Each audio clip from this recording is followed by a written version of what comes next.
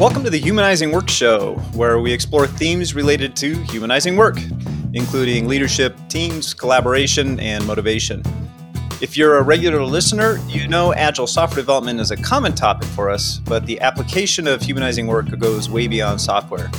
Today, we're super excited to be joined by Lee McCormack. Lee's best known for his expertise in mountain biking.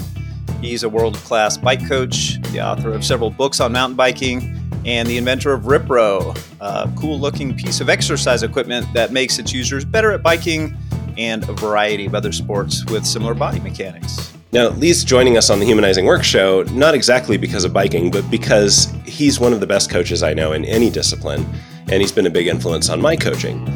And as I'm sure we'll get to later in this conversation, even when Lee is working with someone on their biking, it's not really fundamentally about the bike. It's about broader skill development and personal development with the bike as the medium. So we're going to dig into how Lee approaches coaching and skill development, and particularly what business coaches and leaders can learn from this. Some background, I first hired Lee to help me with my mountain biking about 12 years ago. And then he went on to coach my whole family. I coached him a bit on his businesses. We became friends and collaborators. And then last year, I invited Lee to lead a session at our Humanizing Work conference on coaching and skill development. And man, he delivered.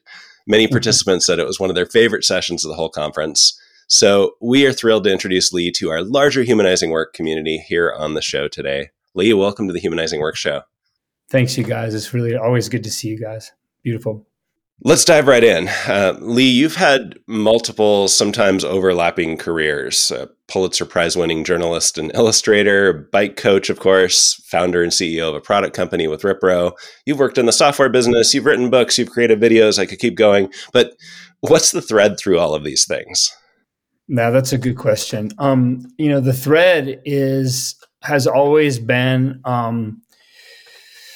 discovering essential truth and then communicating it. That's always been the thread. So when I was an informational graphics artist at a pretty good sized daily newspaper, that was a cycle that would happen several times a day. It was a really beautiful kiln for thinking, because this is before the internet. So a story would cross the wire. I'd have a few hours to figure it out and boil it down to a graphic that big. Back then we had a telephone and we had the World Book Encyclopedia, and that was really good, and just again, like to see what's at the bottom of whatever the story is and express it so someone could be flipping through and get it. And then moving on into designing software, let's say, for one of the bigger .coms back in the day. It's the same idea. It's like, what does the user need here? You know what I mean? And of course, for a lot of years there, I was the guy, a lot of UX people identify as like, you have the crazy CEO and the crotchety engineers and customers. And I was the person in the middle of that, right? To try to create solutions. But I always found that to be like a more complicated version of the same essential process of like, what's important? How do we make it simple? And then as a coach, as a writer, as an author, it's been continually building the skill set to perceive things and perceive the essence of things, and then to be able to express that beautiful truth, I think, in the most elegant ways I can. I think that's the key. And even, I'll say this, even when I was a downhill racer, a mountain bike downhill racer, and I was a motocrosser too, it was like, it was really kind of a cognitive process that was similar, honest to goodness. It was like you have what appears to be this randomly violent course. You're projecting an enormous amount of kinetic energy down this thing with danger. If you mess up, you can get very hurt. But again, it was to find it within all that chaos and confusion, to find the simplicity in it, to create beauty. And I think that's been a really common theme for me. Lee, how do you think then of the role of a coach? Is it different, or is it really the same thing? You said it. I think it's pretty much the similar idea. It's like you're working with your person or your team. Let's go person, right? And you have a sense for what this person needs or is ready for. A good coach can probably see 10 levels, 10 steps ahead, I think. But the coach is also good at understanding what the next step is, the one they can handle. And then to understand, and then to make it as simple as they can. Sometimes I think a coach can just lay down a pathway. Hey, follow these steps. They generally work, right? And then, of course, when they're following the steps, things come up and they can ask the Socratic question to get the person to reflect, you know what I mean, and kind of guide them there. And then, of course, often we don't know what the path is until we get there. And you're just kind of there to be the person's alternate mind, to see things the other person doesn't see. That's something that Richard's always done for me. Like I'll talk and talk and talk and talk and talk and talk, and he'll throw 3 or 4 words at it, and I'll be like, "Oh, right. Let me rethink that." And that's a role too, right? Yeah, I think there's something to seeing the person that you're with when you coach that you're particularly good at. I remember a time when Dawn and I, my wife, we were both preparing for racing slalom at the Sea Otter Classic, which was a big race for us and an early season race. So you don't have a ton of time to train after the snow here in Colorado. And I remember you coaching both of us on the same discipline, on the same course, and interacting totally differently with each of us. I don't know if you remember that, but if you do, what was your mental model for that coaching move? How are you thinking about interacting with each of us? Well, honestly, when I'm doing it well, I'm not thinking, man, I'm feeling it, right? I've done the work to know the patterns of mountain biking and of humanity. I've done the work. And so as we all know, we're best when we kind of forget it and go intuitively. And you and Dawn are different people, right? You just have different personalities. And so just working with you to help you get to your next place, you need different cues. You need a different approach with you. Like we can be analytical. We need to be analytical. You need to understand it. We need to whiteboard it out. And then with you, I'll find subtle ways to get you out of your mind and more embodied, right? I think that's kind of how we've been working together through cycle after cycle after cycle on the bike. Dawn, of course, is a little different. Dawn, I think she needs to be thrust out of her mind into her body a little bit more aggressively.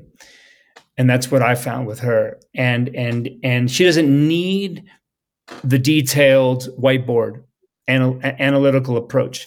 She's a pretty embodied athlete as it is.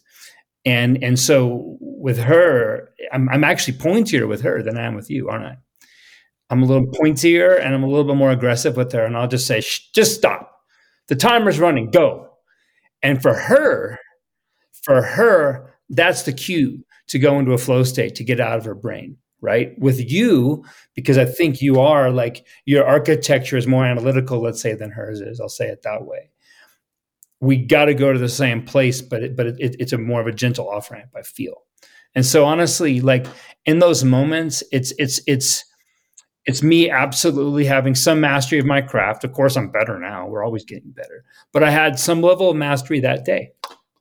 And I had some level of awareness of myself as an entity that day. And I had a knowledge of each of you. And those all came together kind of in a flowy way. Mm-hmm. Do you remember that exact instance? Like, I get the theory or kind of the mental model of how you approached it differently. How did that manifest on that day, on that mountain, coaching for that race? Great. Okay, great. So we are at the Valmont Bike Park here in Boulder with a beautiful professional grade slalom track. They are about to go to the Sea Otter Classic. For all of you people who don't know about mountain bike stuff, that is the premier race in North America. That's the biggie. Everybody's there. It's also the biggest festival. I think they get 30,000 people there. And that slalom track is, I think, the marquee event of being a mountain bike racer. Isn't it a singular moment, Richard, to come over that hill? And there's just people yelling, and it's just incredible, right? And so coming out of that gate, there's nothing like it. Just pure intent, right? Yeah. Pure intent. And that's, I actually broke my chain on my first practice run that year. Yeah. Because it was just a level of intensity that I'd never done. Like in the gate, that very first pedal stroke was more than the bike could handle. That's fair. Which speaks to the intensity of the moment we're preparing you're for. A big, strong dude. And in practice, you had never gone to that place of neuromuscular activation. But beep, beep, beep, beep, sir. Yeah, I snapped a gate. Yeah, that's what happens, right? So what we were doing, Peter, is we were on like a proxy for that track. in a quiet situation. And so with Richard, let me see if I can be really specific. With Richard, it's a matter of mastering the patterns, the physical patterns. I would say, I hope I can say this, like Richard is more of a natural intellect, let's say, where Dawn is more of a natural athlete. Yeah, she's the real athlete in the family. Well, not real, different. It's a different path. She is the intuitive athlete in the family. Fair enough, but keep in mind, right? Like all the paths can go to the same place, right? And you know my story. It took me forever to qualify for that race. I was a beginner. I couldn't even make the beginner class. And I'm watching these guys who I consider to be my heroes winning the pro class. Guess what? We're all over 50. We are now peers. And I'll get in the gate with the dude. I'm always crying. It's a big deal to be in the gate with this guy who you were like idolized on the cover of the magazine, and I'd execute him, and he shakes your hand and sends you on your way. It's a powerful experience.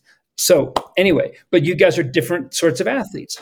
So then with Richard, it's giving him the deep confidence through his intellect that, look, if you do this thing with your handlebar over every single bump, every single time, you're safe. And of course, there's a relationship between intellect and number of reps it takes. And it's a big number for Richard, right? And then what we'll do with Richard is I'll very gradually say, okay, go faster. And then he's got really beautiful long limbs. So I say, now remember, Richard, the longer your range of motion and the faster you move, the faster you can gobble up these shapes. It's like the game Guitar Hero in that way. And so, and with Richard, it's generally been pretty methodical, step by step by step by step by step and then I'll go, all right, Richard, just chase me. And I'll go about 4% faster than he thinks he can go, which we all know is kind of like the magical flow. And then next thing I know, I hear a guy on my wheel and it's him. And he's a happy dude, right? With Dawn, once I know she has the pattern, okay, let me say this. Richard is able to execute at a pretty high level while still using his intellect. And I think my guess is that's because that's how Richard has constructed his life, right? And then we can kind of step a little bit out of it and then go to the magic and find flow. With Dawn, she's much more embodied, in my opinion. And her intellect, when she starts to worry, is very much in the way. So where I'm like, well, okay, Richard, the angle change is 18 degrees here. Now, the distance between your feet and your hands on your mountain bike is 84 centimeters. You have to move your hands 20 centimeters on each bump. He's like, got it, over and over and over and over and over. And it gets faster and it's highly effective. That's his path, right? Dawn is like, all right, Dawn, just go as fast as you can. And sometimes I'll fuss at her. Sometimes I'll fuss at Dawn, generally not in front of Richard, but I'll fuss at her when it's the two of us to get her a little bit emotional and a little bit more in her body. And that's the path for her. At the end, we're all at the bottom of the track. Everybody's safe. Everybody's executed at their level. It's just a different way. And she actually did go on to podium at that race in the amateur class after breaking her finger on her first run. So I think there was a lot of what you taught her actually showed up in the race. It's pretty awesome. And it wouldn't be surprised me that she goes out and breaks something and then goes ahead and, flourishes anyway. That sounds like her. Well, one time I was coached. So there's a guy I used to work with on the bike. He was a physician and he was trying to position himself as like this naturopathic guy with his side business. And he was trying to get published. And I was doing a Zoom call. I coach on Zoom and in real life. And he was kind of kvetching that he'd been trying to write these articles. He'd spend months on them and they get rejected because they just weren't well written, So I said, well, you want me to coach you on how to write? Sure. So we did another call. We worked through his story that he wanted to say. I coached him on the cognitive model of writing. I said, are you good to go? And he's like, no, man, last time it took 4 months. And I was like, it's 1:00. I got to go coach at 2:00. I expect a draft. And I hung up.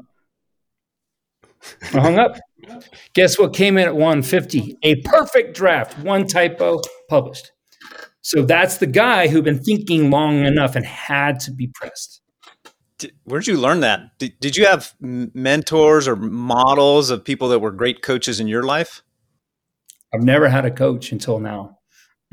This is intuition, I suppose, or just past lives, or however we quantify these things. And as a kid, Richard knows the story. I was blessed with some years in a Catholic military academy, and I think I learned a lot about leadership there the hard way, because that place was Lord of the Flies / Taps, and most of the company commanders ruled through intimidation and violence. But I was smaller and last to puberty. So I just had to kind of learn how to work with people differently. And I think a lot of it started as a kid. That for some people could crush them. It sounds like it was like a breeding ground for who you are today. As long as I've known you, Lee, you're a force of positivity, high energy, pure motivation. I'm wondering where that comes from and whether that's changed over time. Yeah, that's a good question. Thank you, by the way. Thank you for that. I'm at the point in my life, I'm middle-aged-ish, where I'm remaking, I'm going through another round as a human being. I'm remaking myself again. And I just had both shoulders replaced. I wore them out from mountain biking. There's mechanical reasons for that, but mostly emotional, self-destructive reasons. Let's be clear. Low self-esteem, the need to please other people, the need to be the national champion, which I was. Good for me, right? I'm really going through trying to remake some of these habits so I come out cleaner and more useful to myself and everybody, right? I think that, honestly, I think that positivity, that energy, that desire to be of service, to help, teach, learn, is intrinsic to me. I think it's just intrinsic. And one thing, when I work with my clients, right, I'll ask them, because most of us don't have contact with our intuitive voice. We've never heard it, or the voice of God. However you look at these things, it's all the same, right? Most of us don't have access to it, and we're just stuck in noise. And so maybe one of the things we can ask ourselves is like, all right, well, look at your whole life, right? No matter what happened, things that you consider to be really tough, things that you consider to be really hard, really horrible experiences. Every day you woke up, who were you? Did you wake up bitter and like, or did you wake up like, wow, that was hard, but man, what am I going to do today? And when I look back, I've always, no matter what my situation was, even at like military academy, I was like, well, I got to shine my shoes. I'm going to shine them. I'm the bugler. I'm going to play reveille so clean this time. And I think that's just inherent to me on this round. If you believe in incarnation and that sort of thing, I think that's inherent to me. I don't think I can take credit. I don't think I own it. I think I have access to it, if that makes any sense. Yeah. And you asked about how it's changed. That's the nut of the question. So I'll say this. I'm 53 today. Okay, here we go. So for a lot of the decades, I'd say I was driven by that energy. I was driven and pushed by it, right? Like can't sit still, won't sit still, can't handle quiet, always creating, always driving. And I think there was definitely the desire for truth and beauty that's always been in me, 100%. But there's also been like a need, an absolutely almost existential need to do. Because let's be clear, to not do, to be in that quiet space felt horrible to me, right? Not unusual. I didn't invent any of these things. It's just my turn to say it and live it. As life has progressed, let's say, as I've been blessed with the opportunity to let my ego die and turn to ash and just follow the classic archetypal story of the phoenix and rebuild, right? Like I joke, I was a house built in 1969. So as I rebuilt, we don't need wet bars. That's out. The shag carpet's out. You know what I mean? And I can leave away like some of the moat that I had around me to separate me from everybody else, right? And I can create like a quieter internal environment. And And what's happening there, this is the coolest paradox ever. And of course, you could see it on a bicycle, Richard. And I know you're an ultra runner, Peter. Like, I know you know this. We all know this from our different things that we do. It's like from that quiet, from that peace, you start to understand that amorphous darkness that you thought was terror, that you thought was hell, isn't. I call it the every nothing. I call it the instant eternity, heaven, whatever you want to call it. That field is I think around all of us, and it's a source of peace and inspiration both. And when we can connect to that, we're not living with so much noise. We're not having. I was like 26 with a freaking ulcer. It's crazy. And I had fibromyalgia diagnosed back then. All that's gone now, right? And so what I can say is I still have that desire to create truth and beauty. I have access to more horsepower than I've ever had access to, but it's not a need. It's not I have to do this or else I feel like crap anymore. It's I feel pretty good and I want to go make something awesome and I want to go serve somebody. That's the biggest change for me. It's beautiful. And I think the quality of what I'm doing feels better. I was talking to a friend recently, and she was talking about how she was trying to get out of that got to do, and just pondering like, why can't I just stop for a minute? And as we were talking about it, I said, oh, you're in the mindless pursuit of pursuit. Yeah. Like, what happens if you just sit still? You described it as you had to let the ego burn to let that rise from the ashes. I'm wondering, that sounds drastic to me. Like if I'm talking to a friend like that, who's like, I don't know how to do it. I'm working on it. I'm trying it. I'm wondering if, can you rep your way into that, or do you got to let it burn down? What a beautiful question. I'm going to quote one of my favorite spiritual teachers. Her name is Teal Swan. She's great. And she goes, I'd love to say there's another way other than suffering, but haven't seen it. But I do think you can wrap your way into these things for sure, just like being a cyclist or a runner. I'm a new runner. I don't know if when I got the shoulders replaced, I decided to become a runner. I've been a runner for 6 months now.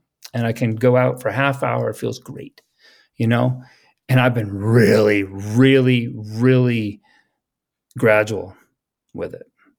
Like a lot of 1 miles in 20 minutes in the beginning. It's walking, right? And I suppose if you're going to rep into it, then what you're going to do, and we talk a lot about thin slices, right? Like you can slice anything thin enough to get a win, can you not? So then maybe if you're just not used to being still, maybe you just set a timer for, 10 minutes. Whatever comes through, talk to it. And then maybe the next day is 12. I mean, that's a way. That's a way. And it's a lot more palatable than ego death. Ego death is not much fun. Nope. Not fun. Those liminal states too. Like I'm in a little bit of one with my work right now because like I literally tore my body apart. I wore the cartilage off 20 years ago off both sides. In the intervening 20 years, during which I was a national champion, I took over an inch and a half of bone off my shoulders. I wore it down that much, like massive self-destruction.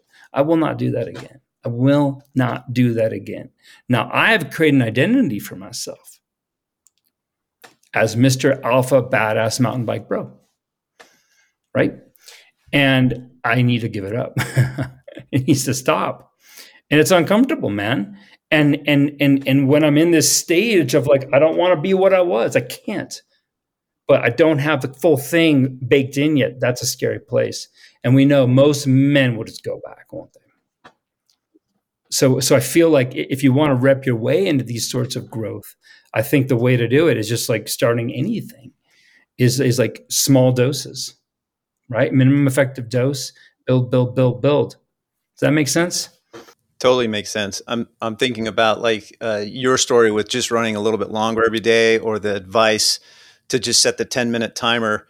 That 10-minute timer allows you to experience discomfort in the same way that running a little bit longer, you experience the discomfort, and then at the end of it, you're going to be okay. You're safe. Yeah. And so I think you can skill drill that a little bit, right? Like, Yep. how uncomfortable can I be and still feel safe? Fair enough. That's beautiful. And so, like, you said it beautifully. It's like we all love movies. Most of us do. Like, one of the inherent parts of being a human is stories and games. Is that fair to say? Stories and games. They've been going on for freaking ever. And so we all three can play Dungeons and Dragons, let's say. Of course, the dungeon master is going to be Richard. He's in charge, right? And we all kind of take this construct on. And I used to play when I was interned in St. Catharines. I had a little dwarf named Kerchak.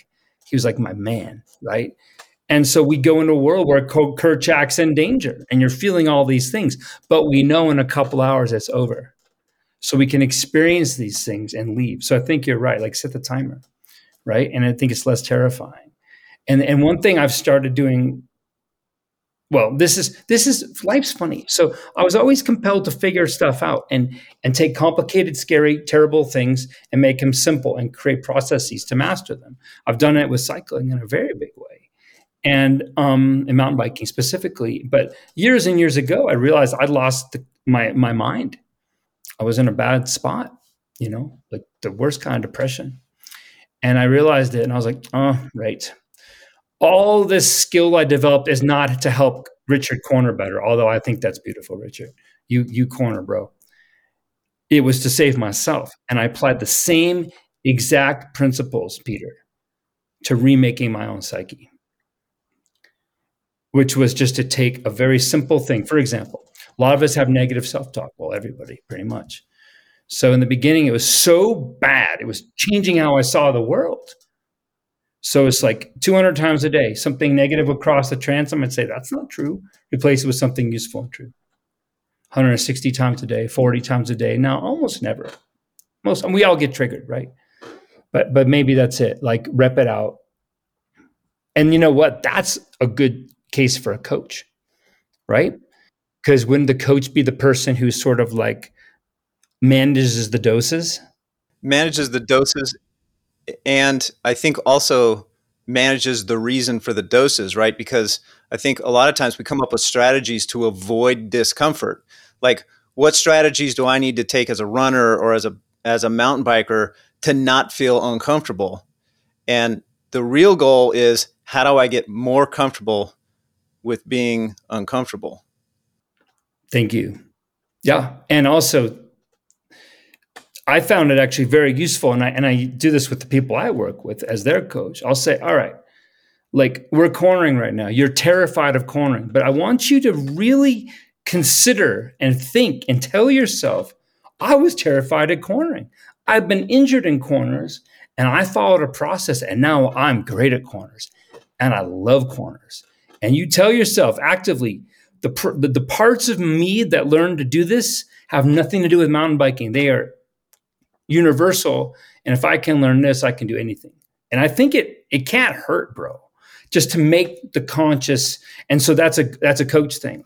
Like maybe you're working with me and I've got this big talk, a TED talk, and I'm freaking out about it. You can go, hey, Lee, dude, we just ran 10 miles. Wow.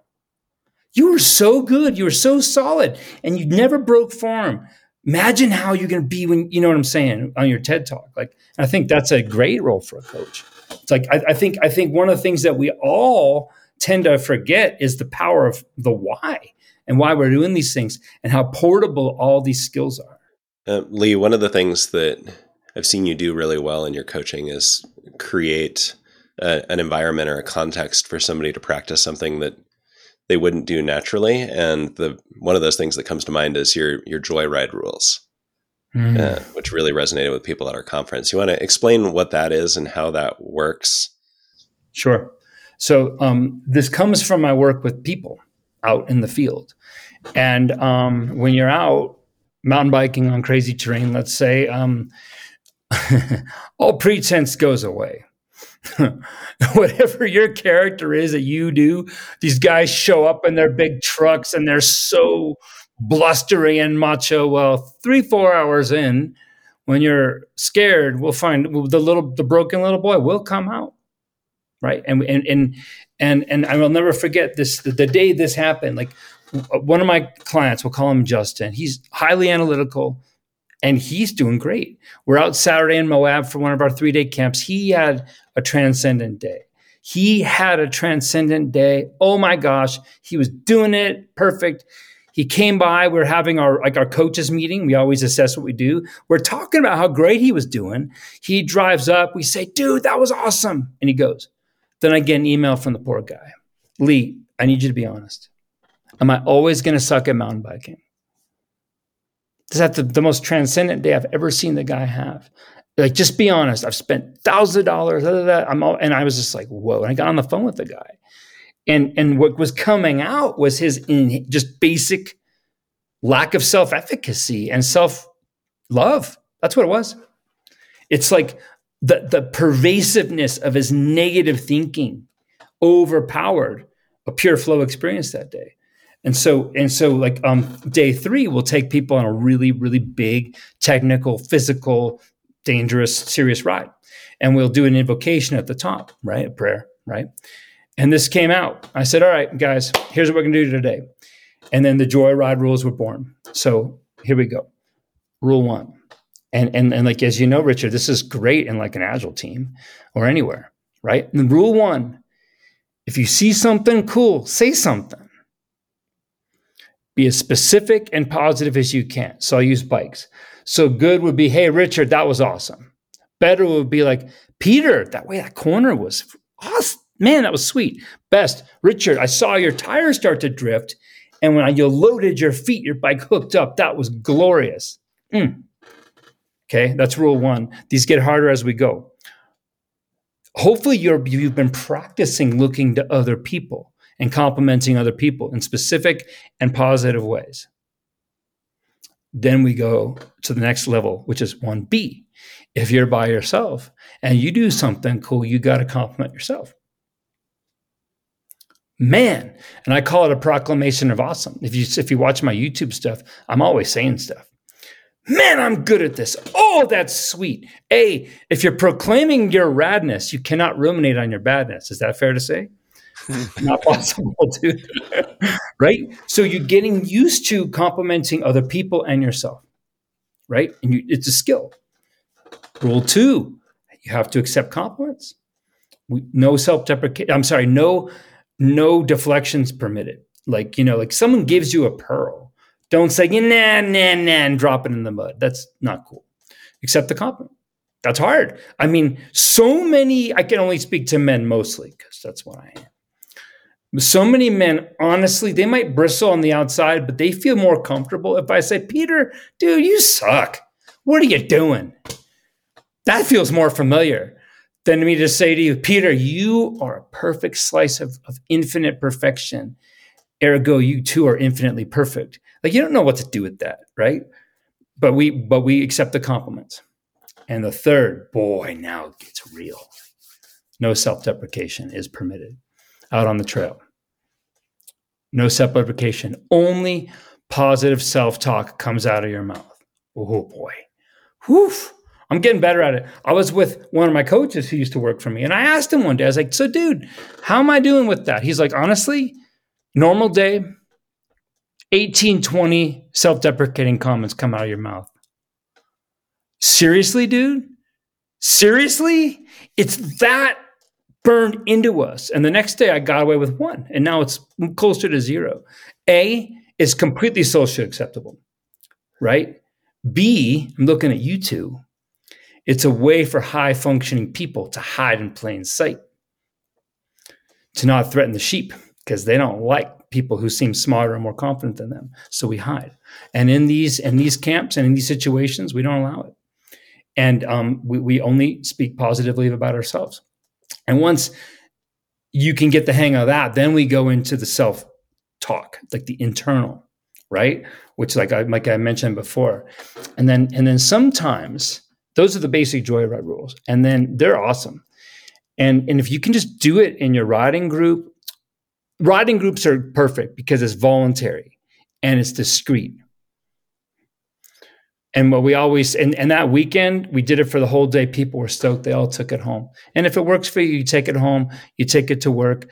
In our crews, in my riding crews, we play a game with it. And one of the reasons that we talk smack on ourselves, one of the reasons we do this is it feels better if I say it, Peter, before you say it. Right? We insult ourselves before you can insult us, and it just feels better in a weird way. So what I'll do for the person who's incalcitrant, that's my word of the day, is I'll say, all right, Richard, I know what you're doing. We're going to play a game. You're going to compliment you before I can. You're going to beat me to it. We're going to do reverse male bro culture smack talk rules. We're going to race to the compliment. We're going to race to it. And if it doesn't come out of your mouth, I'm going to beat you to it. And it's interesting just to tweak how we think. And with the guys I travel with, dude, like, you can choose your story. As long as it works and doesn't hurt anybody, it's a good story. So what we'll do is, like, because guys often will just talk smack on each other and poke and poke. I hate that. I think it's massively toxic. It's bad for everybody. So my friend, one of my coworkers and I, we were on a long road trip, and we played the game of anti-smack talk, of complimenting your fellow brother so vehemently that you just can't take it. You know what I mean? Lee, I got to tell you, man, I came across this clip recently of John Cena, the wrestler, and he's doing the same thing. He says, I call it positive smack talk, but they use the same tone and gestures that they would do, like if they were talking smack in the ring. And so, yeah, like right up in your face, Lee, you're the most positive, awesome person I've ever seen. Now, what are you going to do about that? Right? It's fantastic. It's so cool. It's so cool. It's beautiful. And the book that's keeping me awake right now, that kept me awake last night, that's coming out of me, the working title is Bros. It's just going to be a big sans serif, all caps, black, BROS. One nerd's journey from non-bro to alpha bro to anti-bro, something like this. And it's going to be about this stuff, this male cultural stuff that we do, and kind of get into like what's useful about it, what's toxic about it, and how we can take these very, very, very normal human needs we have to set up dominance hierarchies and function with them and play games with that, but make it positive, and make it serve us. And of course, to serve self is to serve others, is to serve all, I think. Lee, what I see you doing with the joyride rules in that story, and really anytime you use that sort of thing now, is you're not shying away from the authority and power that you have as a coach. You're using it to create a space where your clients can try on a new way of being. And if it's weird, I just get to blame it on Lee because he told me this is the game we're playing right now. Weirdo. And so you're not shying away from the power you have there. You're using it for the good of the group. Thank you. Man, I love you. Truly are a special human being, my brother. You really are. Dang it. Thank you. Thank you. And I cannot stand another day being less than what I am. I can't do it. I won't do it. I wasted time, man. I've been hiding too long, right? And you know how I am, right? So last time we were in Moab, right? A bunch of these people show up, 14 people, strangers. They just think they're going to learn how to corner and hit a jump or something. Right? They show up, we're in the parking lot, and I go, all right, everybody, welcome. And you're right, I own it. And it's interesting, especially guys, especially the guys who are at the top of their dominance hierarchies, the CEOs, the military officers. I see all these guys. Like, they're missing some of this in their lives, I think. And so they'll show up. I'll say, all right, welcome. Yeah, Peter, you'll learn to corner. Don't worry. We'll get to that. Yes, Richard, you're going to throw a big steezy whip off a 100-foot jump. That's going to happen. But At 2:30, if you all follow the rules, the Joyride rules, and play along, and I say, if you want to be the most selfish person here and get the most of this experience, you need to play the Joyride rules. You need to give love. You need to give. You're going to get 10x back. This is not a zero-sum game. This is an infinite sum game that we play. Mm-hmm. And I say it like with authority. I say, at 2:37 tomorrow afternoon, depending on your perception of how the world works, we're all going to slip into a glorious flow state together, group flow state, or you're going to see your version of God. However you look at it, it's fine. Okay, fine. Next day, one of the most gruff alpha Eastern European CEO bros is not listening to me. He's trying to show off. He's doing dangerous things. I pull him aside, just the two of us. I go, look, dude, not to look up, right? Hey, listen to me. I go, look, man, you are not doing what I say. You are not following the rules here, and you make a choice. You either are out of here and I'll prorate your thing, or you ride with us and you do exactly what I tell you, no more. And by the way, this thing where I pay you a compliment and you dismiss it, no more. I tell him, I say, you are not qualified to criticize your mountain bike, and that's my job, right? That's my job, right? And if I'm not giving you criticism, you are a perfect rainbow of love. I said something like that to this guy. And he's like, okay, yes, sir. And then we're going. And we're riding. It's Alaska Trail up in Klondike Bluffs. Beautiful, rocky flow. Just gorgeous. Gorgeous. Sine wave of love, right? Full Jedi stuff. And I hear him go, oh, wait. And he stops. And he's got his elbows on the bar. And he is having the cry he's been holding in for 20 years. That one. He's having the cry. And he's like, damn you, Lee, you're not just teaching me about biking, are you? And I said, no, sir. I don't charge that much for biking. This is extra stuff. And he's like, whoa, you're teaching me how to live. And everybody's like, yeah. And then one of the bros on the back of the group, no kidding, goes, hey, it's 2:37.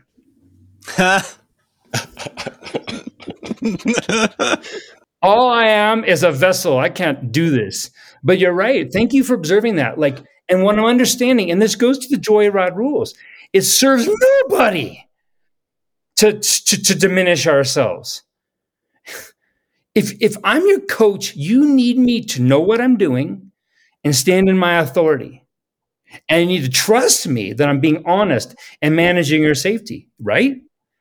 And so more and more, I love what you said. I love it. It's like I stand in this authority, in this gentle, loving authority that I have. So building on that, Lee, you've had extensive experience coaching a lot of different people in a lot of different settings.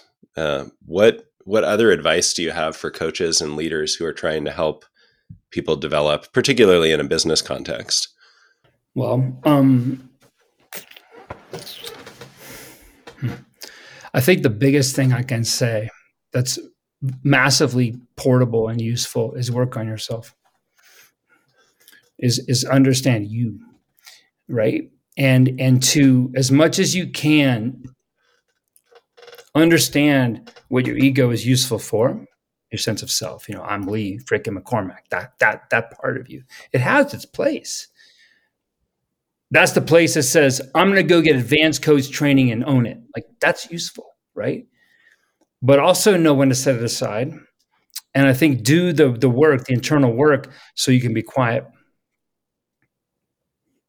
enough to really connect with your people. And I believe this, I see this in different areas. It's like my partner is a really high level body worker. And yes, she's mechanically and technically the best around, but she's also a deeply embodied soul. So when you're with her, you feel seen, you feel heard, you feel understood. And I think that's where the nitty gritty coaching happens.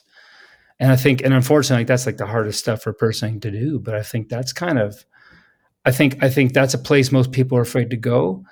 And I think that's a setting low ceilings for most people, coaches too. I'll try and channel it because I don't think I believe it. But I think what I pick up is that, come on, this is work. We're here to make $1. We're here to increase profits. Right. And how is that related to like getting the work done. Because like you said, man, it's painful. It takes work. It takes time. It takes effort.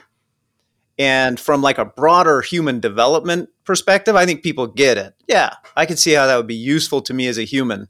But when I'm at work, if I go up and express vulnerability to the people that report to me, then they're not going to trust me anymore. I don't see how I can really do this type of practice at work. What's your response to that kind of? I don't know if you agree that that theme exists in the business world. Well, it exists in the mountain bike world too, dude. Yeah, it's human nature, right? And I feel like that ego part of us, that part that only exists to keep us separate and safe, right? Hates quiet. What would my ego do if I realized that Richard and I are completely equal human beings with different skill sets? How would I manage myself? You know what I'm saying? A lot of us have a hard time releasing that, right? And so, okay, let me go to bikes. So like one thing I like about teaching people on the bicycle is it's voluntary and it's discreet. And it's just bikes. It's not that big a deal. And you can prove to somebody, I mean, Richard knows as well. We've been here, that like getting you to relax and have some faith and feel the joy and the love and just get in my wake of joy and inhale the pixie dust makes you faster, doesn't it? I mean, it's obvious, isn't it? And so maybe like, and so then like if I were your business coach, you're mine, then we could take that lesson across. And so one of the things I've been curious about doing is these embodied experiences with business leaders where they're just out of their mind, they're in their bodies, they're doing like a community thing, and they can start to see and feel in their bodies that releasing that like false sense of self and need to control and stuff like that actually leads to success. And maybe that's a way to rep that out. I mean, what do you think? I think the thing that might make it harder in a business context is that often the results you get take a long time, because I've seen this happen on business teams. But on a business team, like you said, with a bike squad, it's like everybody's there voluntarily. We're hanging out for a couple hours or we're hanging out for a few days and then we go away. With a business team, I may not have chosen to be on that team. I might have chosen the assignment to work on this product. And so you have people who are kind of thrown together. Only by one definition is it voluntary, right? Because I volunteer to stay working here, but maybe sometimes grudgingly or it feels like an obligation, right?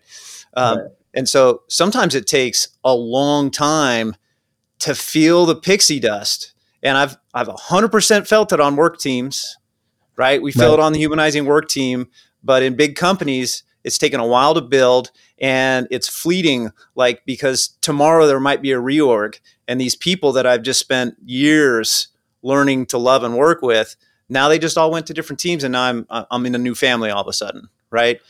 So it feels like it's longer, like a longer lead time to get the payoff, right? And the payoff is the thing that reinforces it. And I think what you're describing, like in this Moab trip, is like in 2 to 3 days, almost everybody feels it.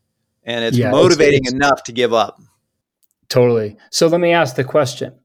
I learned the term thin slice from that dude up in the corner right there, that guy. Mm-hmm. Like, okay, yeah. So like, well, I've written a bunch of books. I've written 11 books. Like, that's hard.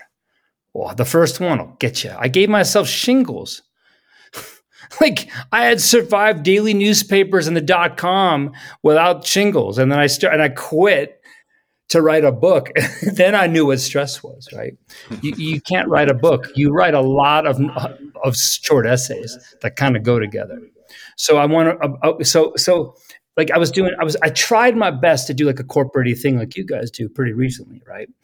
And you could just tell the CEO is just like, they got to have fire in their belly. I'm like, why? Well, I want to make $500 million next year. And I just moved into a $4 million house. And all I can say is I'm mad that it's not 8. He wanted them to have fire in their bellies to serve him. That's what it was. And we all freaking knew it. So the way I'm going to pose this as a question. Right. Like if a year is too long for a human to even plan or to, so how can we make every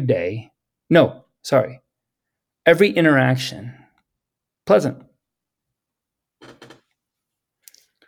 Right. And one thing that I love is the frickin' joyride rules. Because I could be having a garbagey day.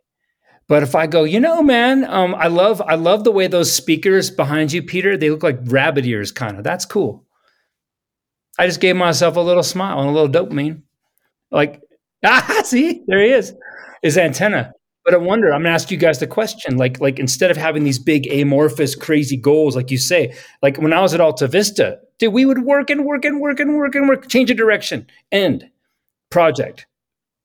And what I learned there was it's what am I doing right now? What am I doing right this second? I'm making a flow chart for a product that probably will never see the light, but I'm going to do a dang good job of it and put my name on it. So maybe that's my question to you guys. How can you make it smaller so everybody's getting their hits of dopamine and oxytocin throughout the day? Your joyride rules are process goals, not outcome goals. It's like you're going to do the thing and you're going to be successful when you do the thing. And you're not actually promising anything about the outcomes that it produces. They do produce outcomes because they're a good set of rules. It's a little bit like, writing every day or something, where you're not trying to sit down and write a book. You're trying to, move forward on something by just getting the words out. Did I get some words out? I was successful. Totally. Like all writers say that, right? Just be at the desk. And when the muse hits, you're there and you have the skills set to capture it. Right. But maybe that's kind of it. Like is trying to make each moment a complete moment and a, what's the word I want? Not an intrinsically pleasurable experience. Mm-hmm. Right. What do you think, Peter? I'm thinking about the tension between trying to make every moment or interaction pleasurable and what we talked about earlier with being more comfortable with discomfort, because I think there are times when we have to have the hard conversation and we need to bring this up and we need to say what's true to us. And I think there are ways that you can do that in a way that's still of service to other instead of service to self. Right. But it's not always super pleasurable in that moment. You do have to recognize that there is an end goal, a longer term out goal, that if I don't say this now, it's going to eat me up or it's going to hurt other people. So that's what I'm kind of noodling on. I don't know if I have an answer. You're not making it pleasant. You're making it good. Yeah, thank you. And so thank you. Maybe we got three decent brains here. I struggle with the language that we have. Good, bad. Right. And of course, running is not always, quote, pleasant, is it? No, but it's always good. So maybe that's it. Like to try to make sure that wherever we're doing is taking us in a direction we all want to go. And like you said, like Richard said, and maybe sometimes we have to do these intervals of hard conversations, but with the understanding that, remember, like we have all these different states of feeling. And again, I'm sorry, all we have is the language we have. So I'm going up, down, but like we all identify with this as fun, right? We all love this. This is what we live for. And anything below this line of stasis, we consider bad. But just like these mind states have use. Like when I'm up here, I'm frenetic, I'm disorganized, I'm highly, highly creative. Woo, it's fun, but I'm not process oriented. And that's not the time for me to bang through a bunch of work emails, right?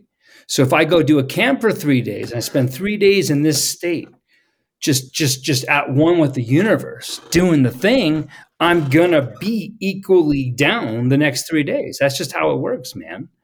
And then to not judge that as bad or depressed. And I didn't know this as a young man. I go win some huge race on Sunday, And Monday was a low day. And I thought my life sucked and I had the wrong job. No, bro, you're out of dopamine. That's what that is. Right. And so maybe we have a way to celebrate. Hey, here we all are. Okay. We all worked really hard last week to make that deadline. We're all beat. This is a good time to have a nice quiet planning session. Is that fair to say? And understand that this is not, it's just different. Yeah, the term that's coming to me for the dip is like a good dip is peace and quiet. And that phrase is said kind of flippantly a lot. Oh, I need some peace and quiet. No, but like if you had real peace and real quiet for a few days, that's not high energy.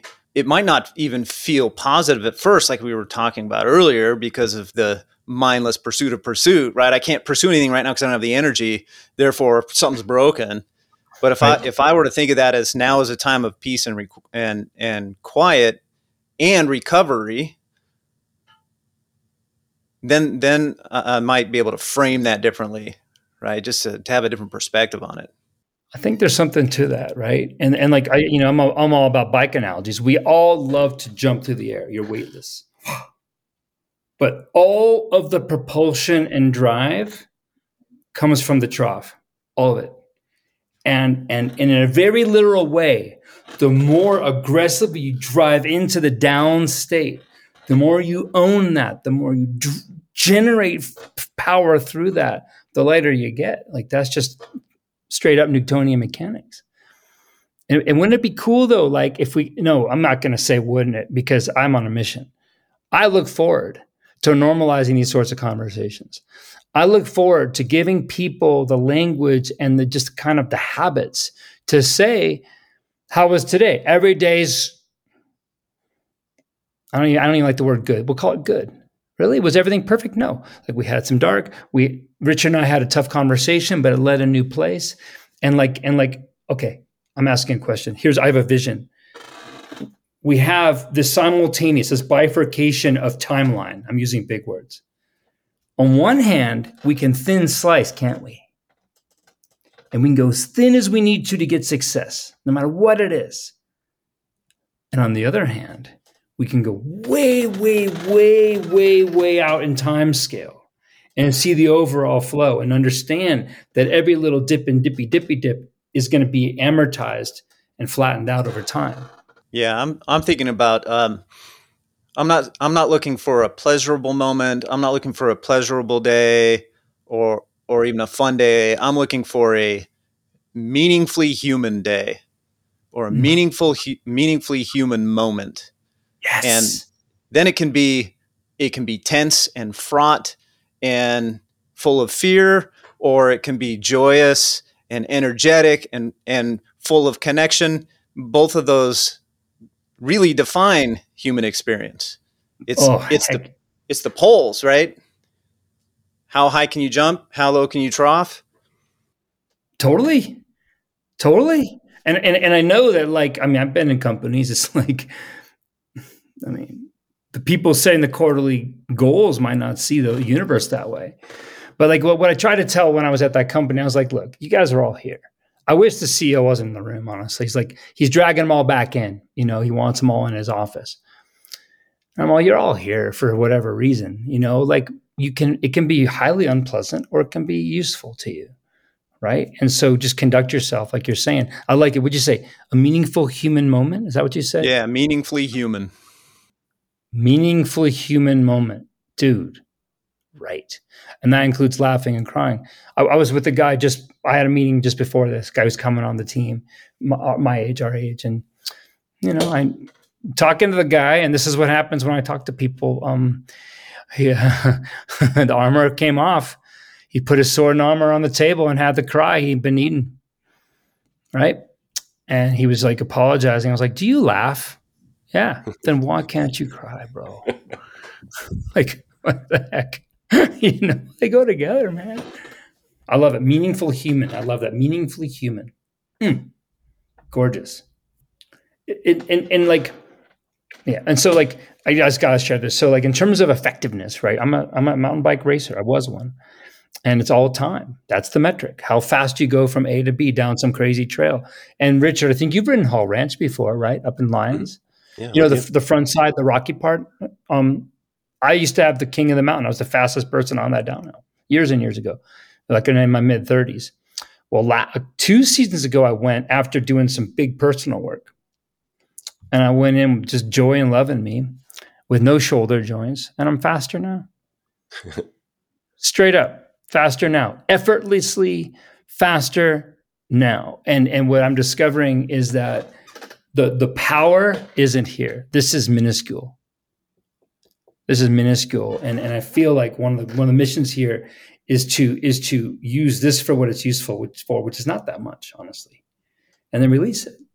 And I think we're deathly afraid. People, I'm going to use the first person plural. People like us who have forged our place in this universe through intellect, right? It's pretty scary to let it go, right? And it becomes our identity and becomes our safety. Like I'm the smartest, I'll admit it. I've had to be the smartest guy in the room for too long. Over it. I'm not. But if we can let that go, then we can start to really realize our power, right? You know, and I think really like in any sort of creative pursuit, writing software, come up with some kind of business solution. We all know, does the solution come when people are beating themselves up at the meeting room? It's in the shower. It's on the run. How is this version of you showing up in your work hours these days, Lee? Well, when I show up to be a bike coach now, you know, one thing I don't have anymore, I don't bring a bike. I don't bring a bike. I don't even bring one. We're not here for you to see how good I am at biking. Let me be clear. I loved going, watch this. Check this out. Yeah. Unnecessary. And it gets in the way. So that's one way. I don't even have a bike. Okay, I got to stop you there, Lee. I want to hear the rest of the answer to this question, but can you tell us about that transition? Like how did you start leaving the bike behind, and what had to happen in you to be able to do that? Well, and maybe in your clients. Well,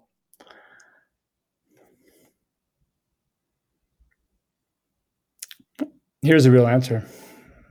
Ready?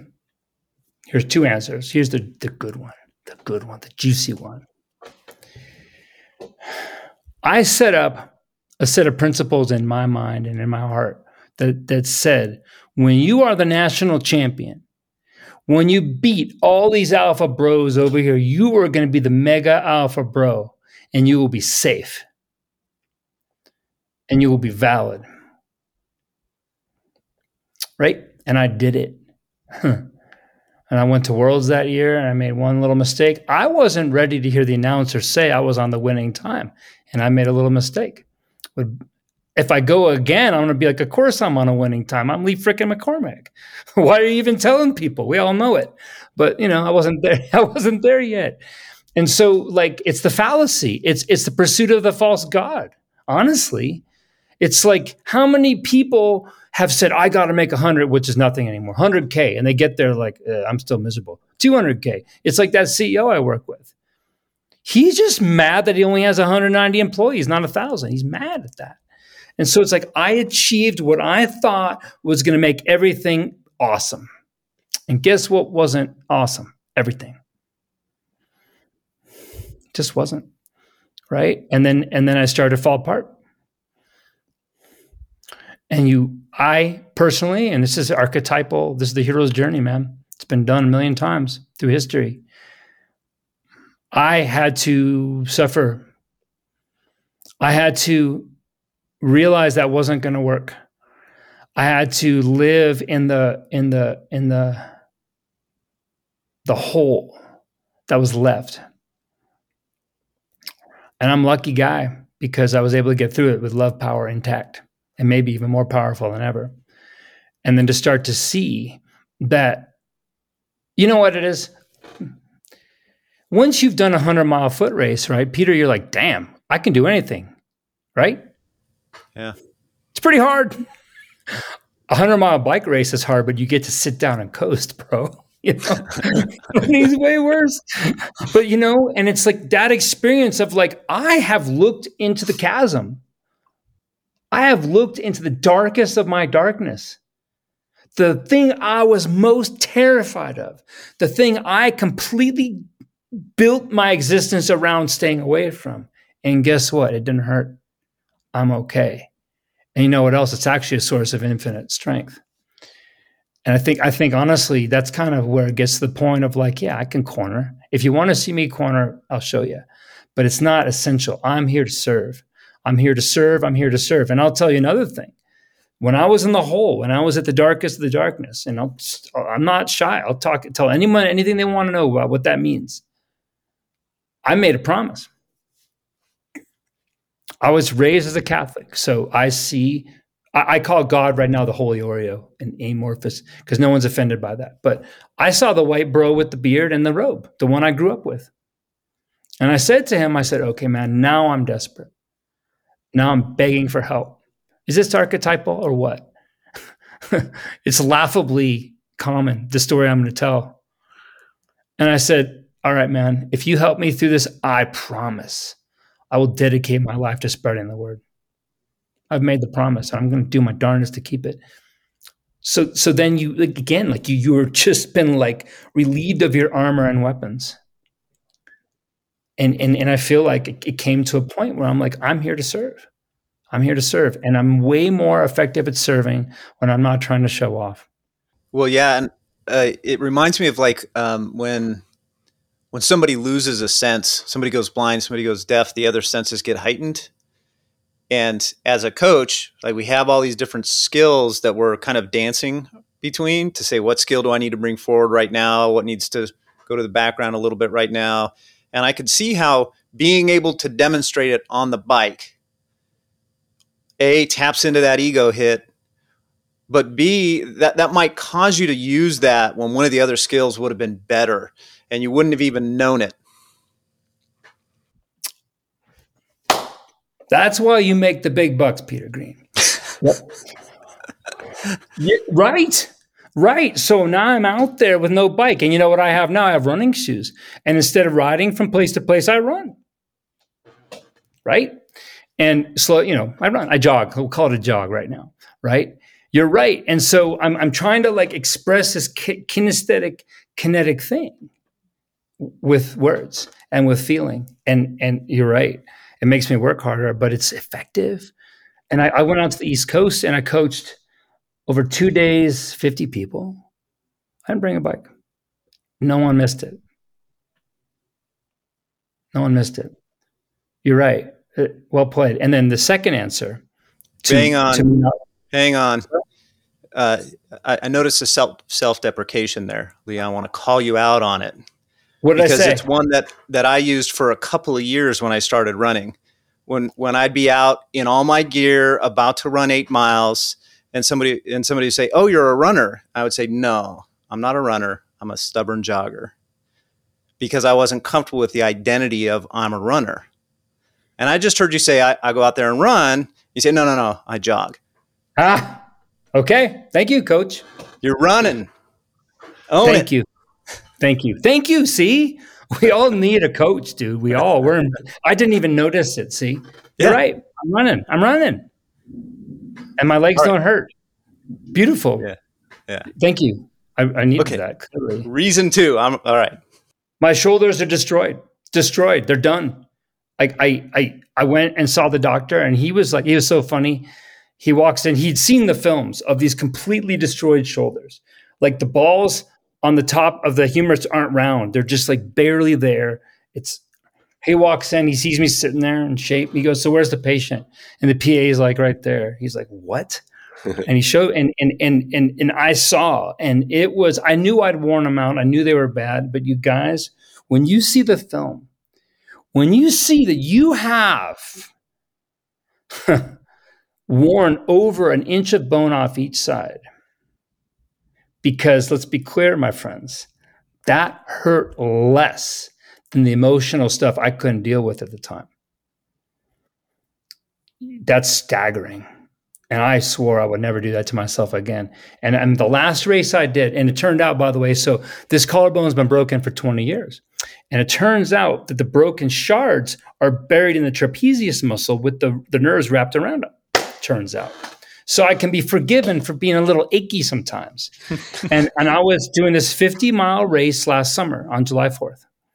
And I was up there and I had expectations like to win. I was doing it with a teammate. I expected to put him on the podium. And I'm out there and it started to hurt, you guys. I didn't know exactly what the structure was doing, but let me just tell you, like, we're all athletes. We know pain. That's another level. And I'm out there, I'm by myself, climbing this mountain around 10,000 feet. It's starting to rain. And I'm like, I'm in extreme physical pain and I'm highly disappointed in myself. I was like, that's not a good way to spend the rest of the day, is it? Nope. So what's here? What am I missing? Right? And it came through. It's like, Lee, you're a tough bro. You're tough. Boy, you can withstand anything. From now on, you will never use that capacity to hurt yourself ever again. You will use that capacity to do the hard things to serve self, other, all. Talk about archetypes, man. You went up to the mountain. I know, it's classic. Classic. It's classic. I know. It's like, I'd love to say this is an original story, but it's not, man. It's not an original story. It's been done. So you're out coaching without a bike. You're coaching bikers without a bike. What else are you doing? I'm Ripro. So I invented this piece of equipment. In the beginning, it was to teach, well, it was for myself because I was losing use of my shoulders, to understand how bikes should fit bodies and to really deeply understand the biomechanics. So Richard has one. He uses one. I do. I love it. And it's a beautiful tool. And that's where it came from. But very much like the way a Concept 2 rowing machine was invented for rowers, but it's become a staple in gyms everywhere. The Ripro is also, it's a full chain, functional, universal movement trainer. It has a row phase and an anti-row phase. When you row, it's your full posterior chain, everything as a unit. Hamstrings, butt, back, core, everything. And the opposite, it's everything in the front of your body. So it's a full body workout. And because the movements, I mean, you can do it really basically or very complicatedly. I invented it, so I'm pretty good at it. And I'm deep, and I consider it kind of an embodiment tool. I'm not going to do an app anytime soon. I want people to feel their bodies, and it's full chain. And so what we're doing is oh yeah, you guys appreciate this. So I've done agile development for a long time in software, right? When I started Ripro, I started with the agile philosophy, right? I had the idea. I had actually a dream. I had the flu in this cheap motel with the AC off in Tucson, Arizona, 120 degrees in there. And I think God was like, okay, it's time to throw this guy a treat. And he showed me the vision, pretty much. I think I'd suffered enough and I was given the insight. And so the first prototype was just a metal plate with an arm that went back and forth like a handlebar. You might have probably seen it. I'm sure I probably showed it to you, Richard. Yeah, you used it. It was MVP. Of Dawn using it in her full downhill gear when we were joking about training like your race. Yeah, I don't remember how that happened, but I remember the picture. That was straight MVP, and it made the point. Ooh, this makes sense. Then I'm like, well, I need to add resistance. So I started adding bands, and I'd attach it to like something in the garage. And as I became stronger, I would go flying across the room. Yeah. So then version 3, this is my favorite one. I was at the hardware store at McGuckins. It's like a Ace Hardware. I'm like, they must have something in here that's useful. I saw garage door springs all hanging there. I was like, oh, yeah. So it's an 8-foot long contraption with carabiners and stuff. And you use, no kidding, a garage door spring for resistance.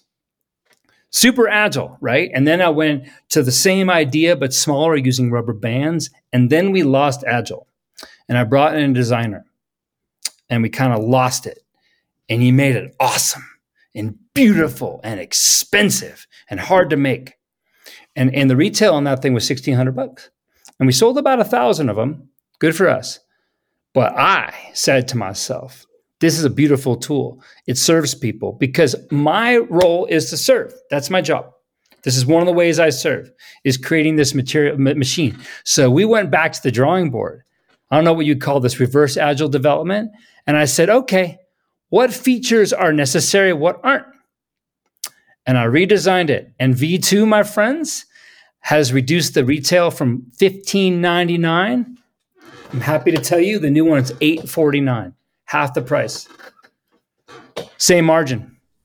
So we're like getting that dial. We just finished the first production run. The first few hundred I built in my garage. I can't do that anymore. So we go from production facility to a 3PL, third-party logistics. We're working all this out, and we're getting ready to go big, man. I think it's time for me to get paid on this little project. It's been 8 years. It's just been an uncomfortable hobby for 8 years, and I've been doing that. And then the coaching is changing. I'm doing more and more like I have an on. Oh, we talked about this at the first humanizing work I went to. Remember, I was in your class because I wanted to make an online mountain bike school, which was a very new concept at the time. And then Richard helped me kind of like MVP it, and I did the proof of concept. Guess what? It's proven. So it's time to refactor it and make it better. It's been paying the bills while I'm not been off the bike. That's happening. And I've got like books and books and books coming out of my brain, through my brain. So I'm working on bros right now. This is going to be about male kind of bro culture, honestly. You know, that's what I'm up to. And trying to be, no, not trying, sorry. Working vehemently to be the cleanest version of myself I can be. Lee, where can people find you and your work online if they want more? At LeeLikesBikes.com is easy. It all comes from there. Yep. Lee, thank you. You guys are welcome. That was a great chat. You guys asked the best questions. Thank you. Namaste.